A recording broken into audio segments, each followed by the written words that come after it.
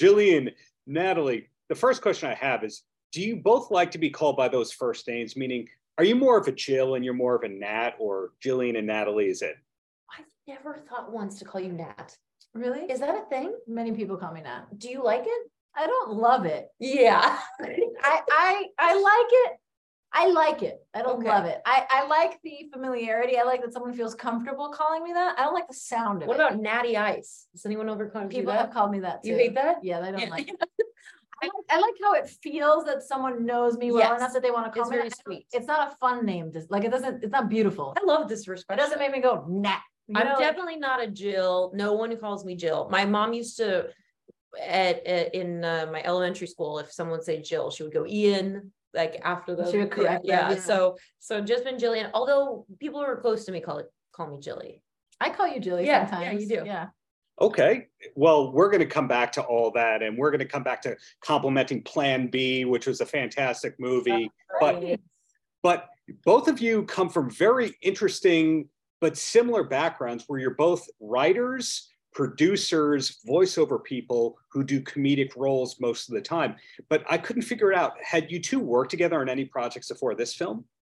No, not really, except we did like a charity benefit show, like a live show. Like, I think that was like 2009 or something. That's crazy. 2000. Yeah, it must have been before then. No, it was in 2009. I was in SNL and you came. Yes, but we knew each other. Yes, so it has to be like 2009-ish. And we've known each other since then, but we'd never worked together on anything. So we were excited to do it on this. Yeah.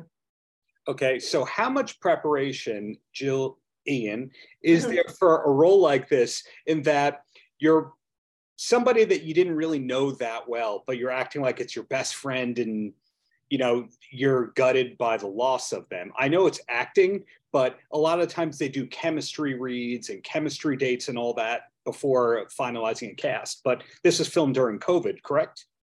Yeah, it was filmed during COVID. Everything was like over FaceTime or phone calls. I met the director for the first time when we were spitting into tubes, getting ready to work together. So, it was height of COVID and pretty crazy. And the thing was, Natalie was shooting Plan B, which was, her directorial debut for a movie. And at the time, I remember we even sent you the script, and then I was like, read this part. No, wait, read this part now. Cause I was like, it'd be so cool for you to be the alien. Yeah. Cause originally I think you were reading for my part. Right. And then I was like, I really you agree with it. Yeah. And I was like, also you should be the alien. Yeah, like that'd be so cool. And I don't think I've seen you do something like that yet. It was lucky that we both wanted to switch. I know, it was cool. It was really meant to be. But I had to read it like during breaks while filming Plan B, because I had not, and we shot it immediately after I wrapped Plan B. But his question is, was it hard to pretend to be my best friend? Oh, not at all. Not at all. We have kind of an instant connection, I feel like a deeper instant connection. I feel like the second you're shooting with someone, you either know right away if you're like, I'd love to have a glass of wine with that person and then never work with them again, or this is going to be a friend in my life for a very long time. And I honestly had that. Yeah. Natalie, where does that wonderful accent come from in that alien life form? I have no idea. I have no idea. I just knew. I knew that Jillian and I was like, Jillian, is this anything? I knew that it would be somebody whose mouth could make the English words, because she had all the muscle memory and had her memories, but didn't quite know where to put the emphasis on the syllables, right? and also was talking for the first time. So I knew that it was like something that this alien had to get used to, and that would probably start off weird and then get a little bit more, more human as she got to practice it and experience it. And so that's what I was trying to, maintain in my head. It was like, what if someone got to be like, it's like if a baby was born into an adult body for the first time and like knew how to talk and walk, but like didn't know what life was and like everything else, and so I was kind of basing it off that, I guess. Yeah. but it comes across organic and wonderful, and it's Thank you, God. well, I think you can take a He's so compliment, relieved, right? but you're so good at that. Thank you, thank you. It is actually really, for a while we would talk like that. Like it was hard to get out of talking like this. Like it was like we got stuck doing that. Well, that works. And the last thing I'm going to ask both of you before I let you go, as again, writer, producer, on-screen talent, voiceover people, what's next? Or is it all I'm totally fine all the time forever? I wish it was. Well, yeah, what if we just did? Yeah, we just kept doing this. Yeah, we just promoted this So movie many till the day sequels. we die. So many sequels. Yeah, I'm doing the morning show right now, which is really exciting, and I'm really happy to be a part of that. And I'm working on some other projects that I can't quite tell you about yet, and so is she, that I'm really excited about. I'm getting set. Like I just directed a music video. I'm hoping to do more of that, which was really fun. And you know, just branching out a little bit more. I really like writing. Yeah. I like directing. Are you allowed to say which music video or whose music video it is? Yes, it's already out. It's this artist Ben Abraham did a song called If I Didn't Love You, and you can look it up wonderful. on YouTube. And Charlie Day and Mary Elizabeth Ellis are starring in it, and it's pretty weird. She did such a good job. It's such a great video. Thank you, friend. Yes. Well, I look forward to the next projects to come from both of you, but congratulations on this film. Thank Again, you. the Plan B compliments continue. Thank So you. onwards and upwards to you both, Jill and Darren. Nat. Thank you, Darren. so much. Do you go by Dare? Does anybody call you Dare? Yep. You Okay, do. thanks, Dare. Bye, Dare. Paltrocast. 인사드리겠습니다. 둘, 셋. Plus everything. Hello, we are P1 Harmony. And you're watching the Paltrocast. Woo! Paltrocast. Technology aside, how is your day going out there? It's going slowly, proper. Those sound like lessons learned. See what I did there? Okay. Congratulations on this album. And I was thinking about this before. I've seen you live in 4 different projects. Obviously, STP, Hollywood Vampires, Kings of Chaos, Delta Deep. You never stopped making music. Like even when you're in a band that's selling millions of records, you always have a side thing going on, which is incredible. So how long did it take for Lessons Learned to come together? Oh, it seems like a lifetime, but it's been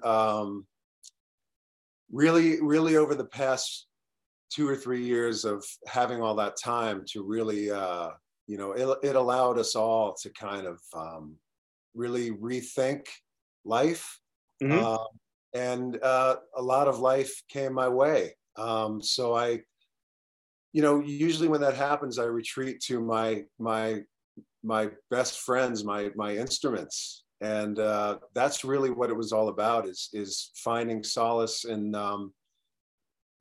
those instruments. They speak to me, and it's amazing what they bring to every musician's life, whether it be piano or guitar or anything. It's a great gift that I'd never take for granted. Some of the songs on the album were done with one of my favorite singers and songwriters, Jimmy Necco from the band Hours. When you were writing with Jimmy, did you know that this was for a solo album, or was it just a creative exercise at that point?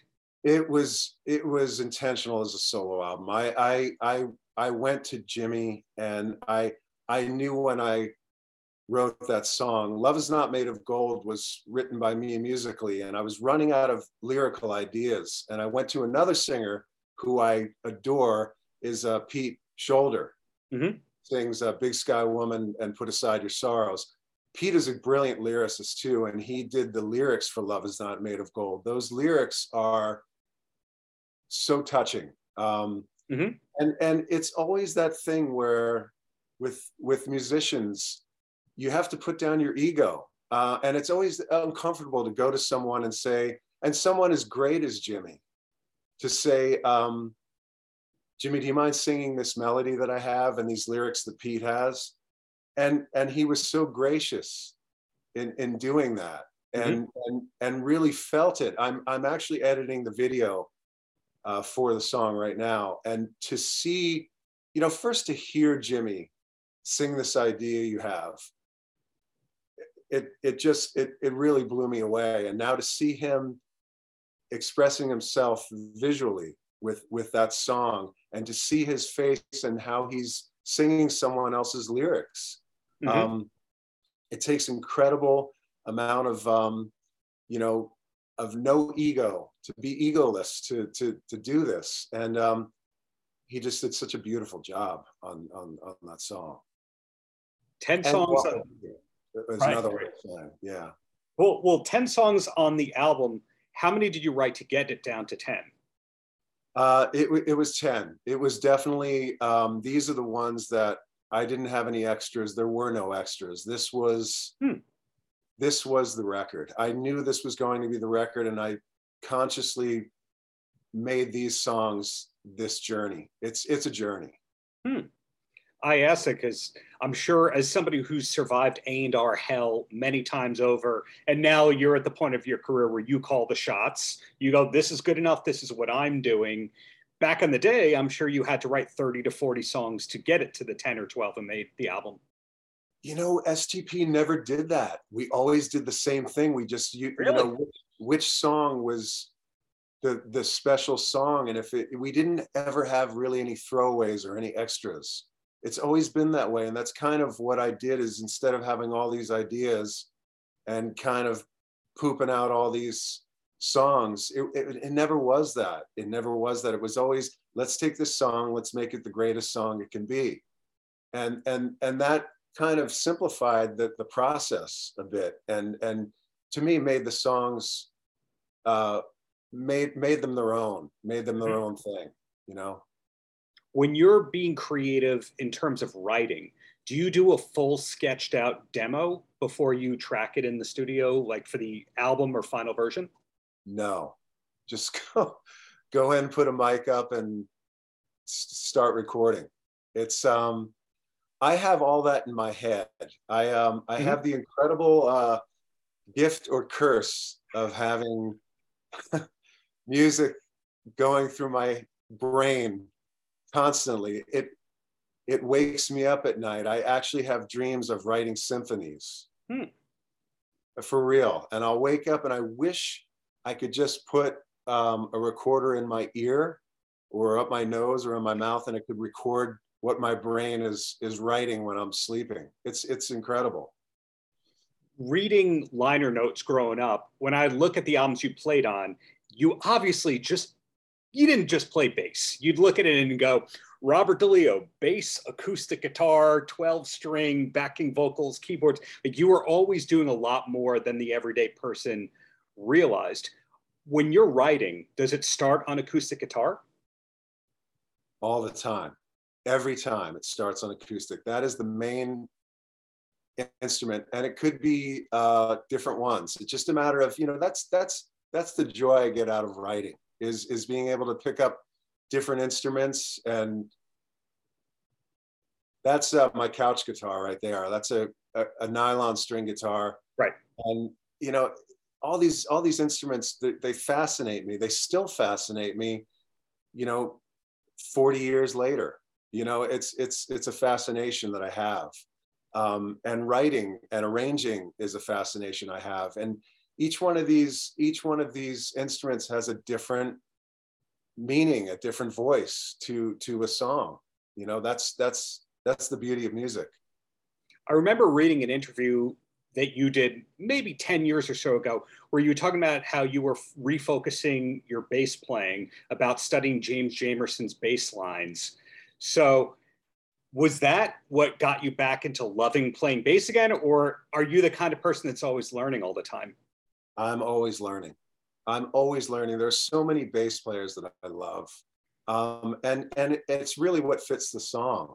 James Jamerson, you know, I never really studied him. I grew up listening to him, and it was a part of my DNA from when I was a little kid. I can remember, you know, listening to AM radio, walking, and, you know, a little one of those little AM radios when I was 3, and hearing, you know, Bernadette by the Four Tops, and which is one of my favorite bass lines, or I Was Made to Love Her by Stevie Wonder, and going, wow, what and who is that?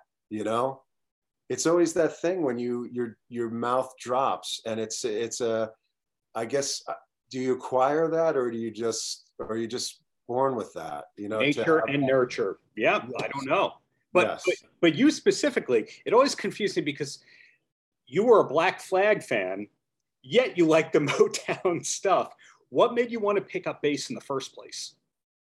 I think like every bass player, you're forced to.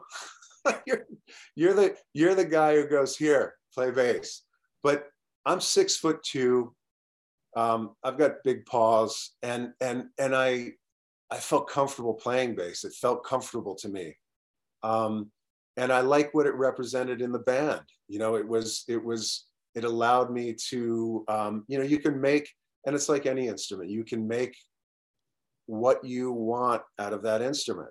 And I tried to make the most I could out of it.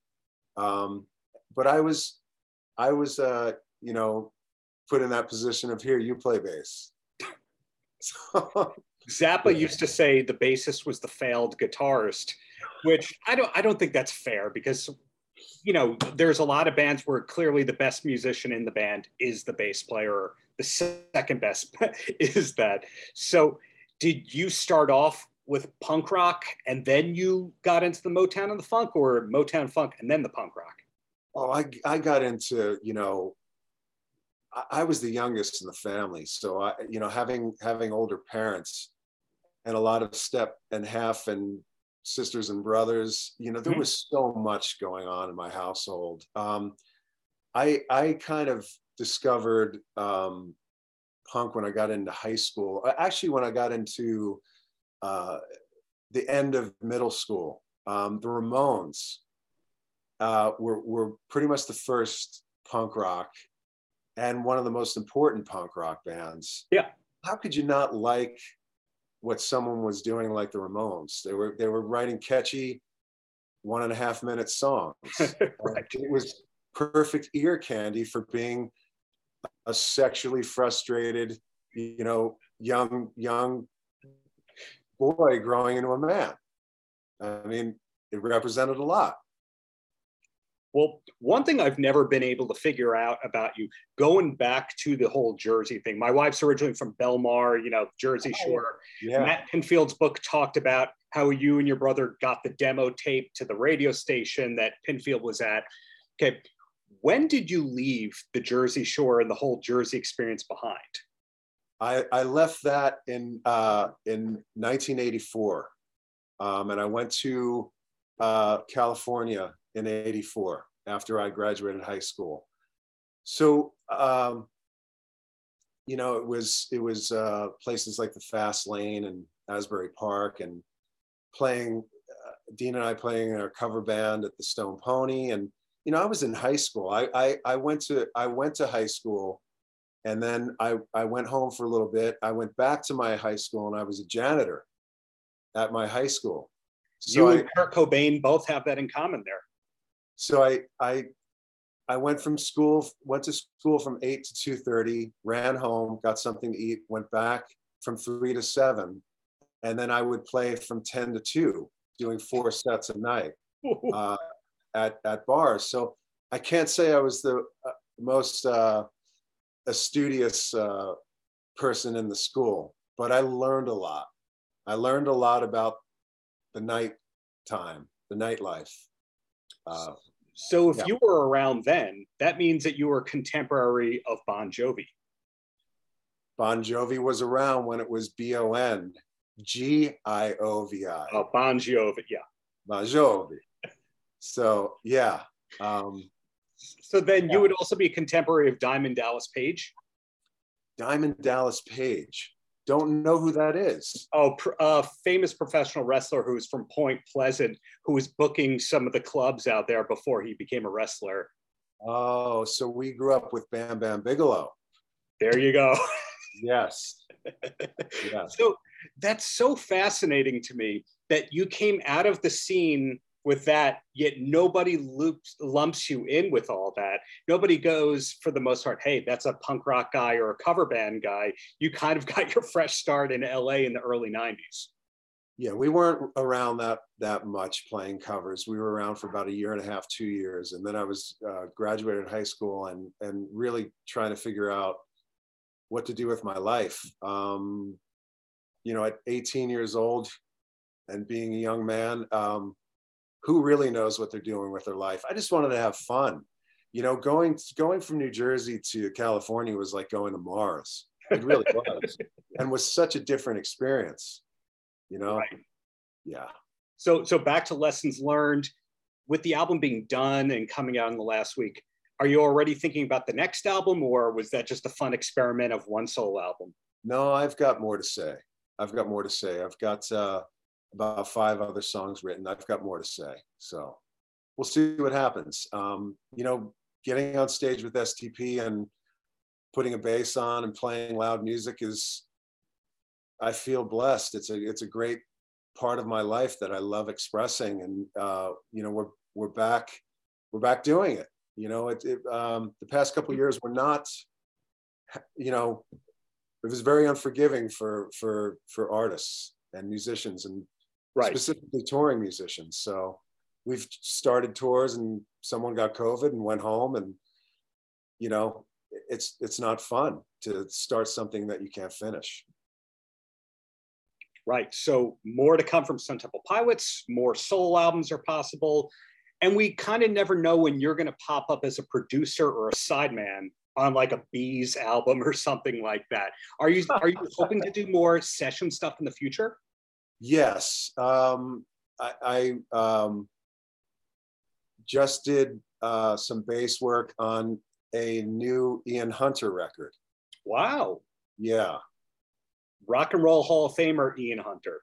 Just like, he's still great, and just a huge part, Mott the Hoople, and such a great part of my childhood and exciting part of my childhood. Played some bass on Billy Gibbons' last solo record too. Through got to thank Matt Sorum for hooking that up. Mm-hmm. Yeah, it's just music, just being surrounded by music is really a great thing. It's a blessing. Well, down to the last 2 questions here, and then I'm going to let you go. The first one is, you've always managed to be mysterious in a way and let the music do all the speaking. And like, where does Robert DeLeo live? We don't know. What does he watch on TV? We have no idea. So putting that aside, is there a business or a side hustle or a company or anything that you have aside from music? No. There's no tequila, there's no vodka, nothing like that? No. I've thought about it through the years, but you know, I enjoy my leisure time. I enjoy my leisure time, and that is usually being outdoors and fishing. That's really what I appreciate, is nature. So getting out in nature is maybe, if I could bottle that and sell that, maybe the world would be a better place, you know? Last question I got for you. Do you have a TV recommendation, a show that you're watching at the moment that more people should be checking out besides Lesson Learned in video form? You know, I'm kind of hooked on this show called Alone. And it I think what it shows and what it represents to me is the human spirit and how much you can take, and what you finally at the end realize about yourself. And I think that's kind of what Lessons Learned, the record, means to me. Well, yeah. Congratulations on this album. I hope there's more to come, whatever the project is. Robert, thank you for the decades of great music, and looking forward to seeing you live in New York in the near future. Thank you for listening, and thank you for letting me be here. Paltrocast. Thank you for doing this. Aside from talking to me, how is your day going so far? It's going good. I rushed over to get the makeup done, and I sped over here, and I'm happy and good to see you. Likewise. So much I want to ask you, but we'll just cut straight into it here. Yeah. Tell me lies, very intense show. Did you know it was as great as it is when you first got the script? Yeah, I mean, you get it and you're like, oh, this is really cool. But then, of course, it takes on a life of its own. And I'm so proud of what it became. It's like the coolest body of work that I've ever had that I get to look at. It's really exciting. How much of Stephen DeMarco is there in you? That's a good question. And some of the mannerisms, some of the way I speak, but based on his decisions and the shit he does, no, none of that. But yeah, there's something wrong with him. But I definitely a part of me that I bring to all the rules, for sure. What was the hook that got you into this project? Was it a traditional audition, or had you worked with someone on the production team before? It was traditional. So it was I think someone saw Mrs. Fletcher and said, give him a tape. And then I did a tape. I was in a bathroom. I was dancing. They saw the tape. They were like, that guy's really odd. Let's bring him into a meeting. And then it worked in my favor. But it was a long process. It was like 8 months or so to get the role. So being Brendan Fletcher really did pay off. In some way, yeah. Didn't seem like it in the moment, but in some ways, yeah. And then going through your IMDb, the almighty almanac Bible of the business, I see a project called The Pitch, where you're not just acting, you're behind the scenes as well. And Rick Springfield is part of that. Wow, tell me about that. Oh, that's a cool question. He's like my uncle. My dad was his drummer for a long time. So Really? Yeah, my dad was his drummer from the start. I mean, Jesse's Girl. So your dad played with Brett Tuggle? Yes, Brett Tuggle. Yeah, of course, Brett Tuggle. Oh my God. Yeah. Oh.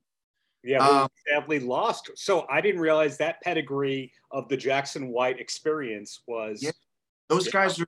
I was raised by those guys. I mean, I was around all their shows. I started playing drums when I was a kid because my dad would take me backstage and I would just watch him play. And I started when I was a kid, but I directed a short film a while ago, and I called Rick and I just said, hey man, are you busy? Do you want to come do this silly cameo? And he delivered. But I love those guys. I love Brett. Brett was such a sweet man.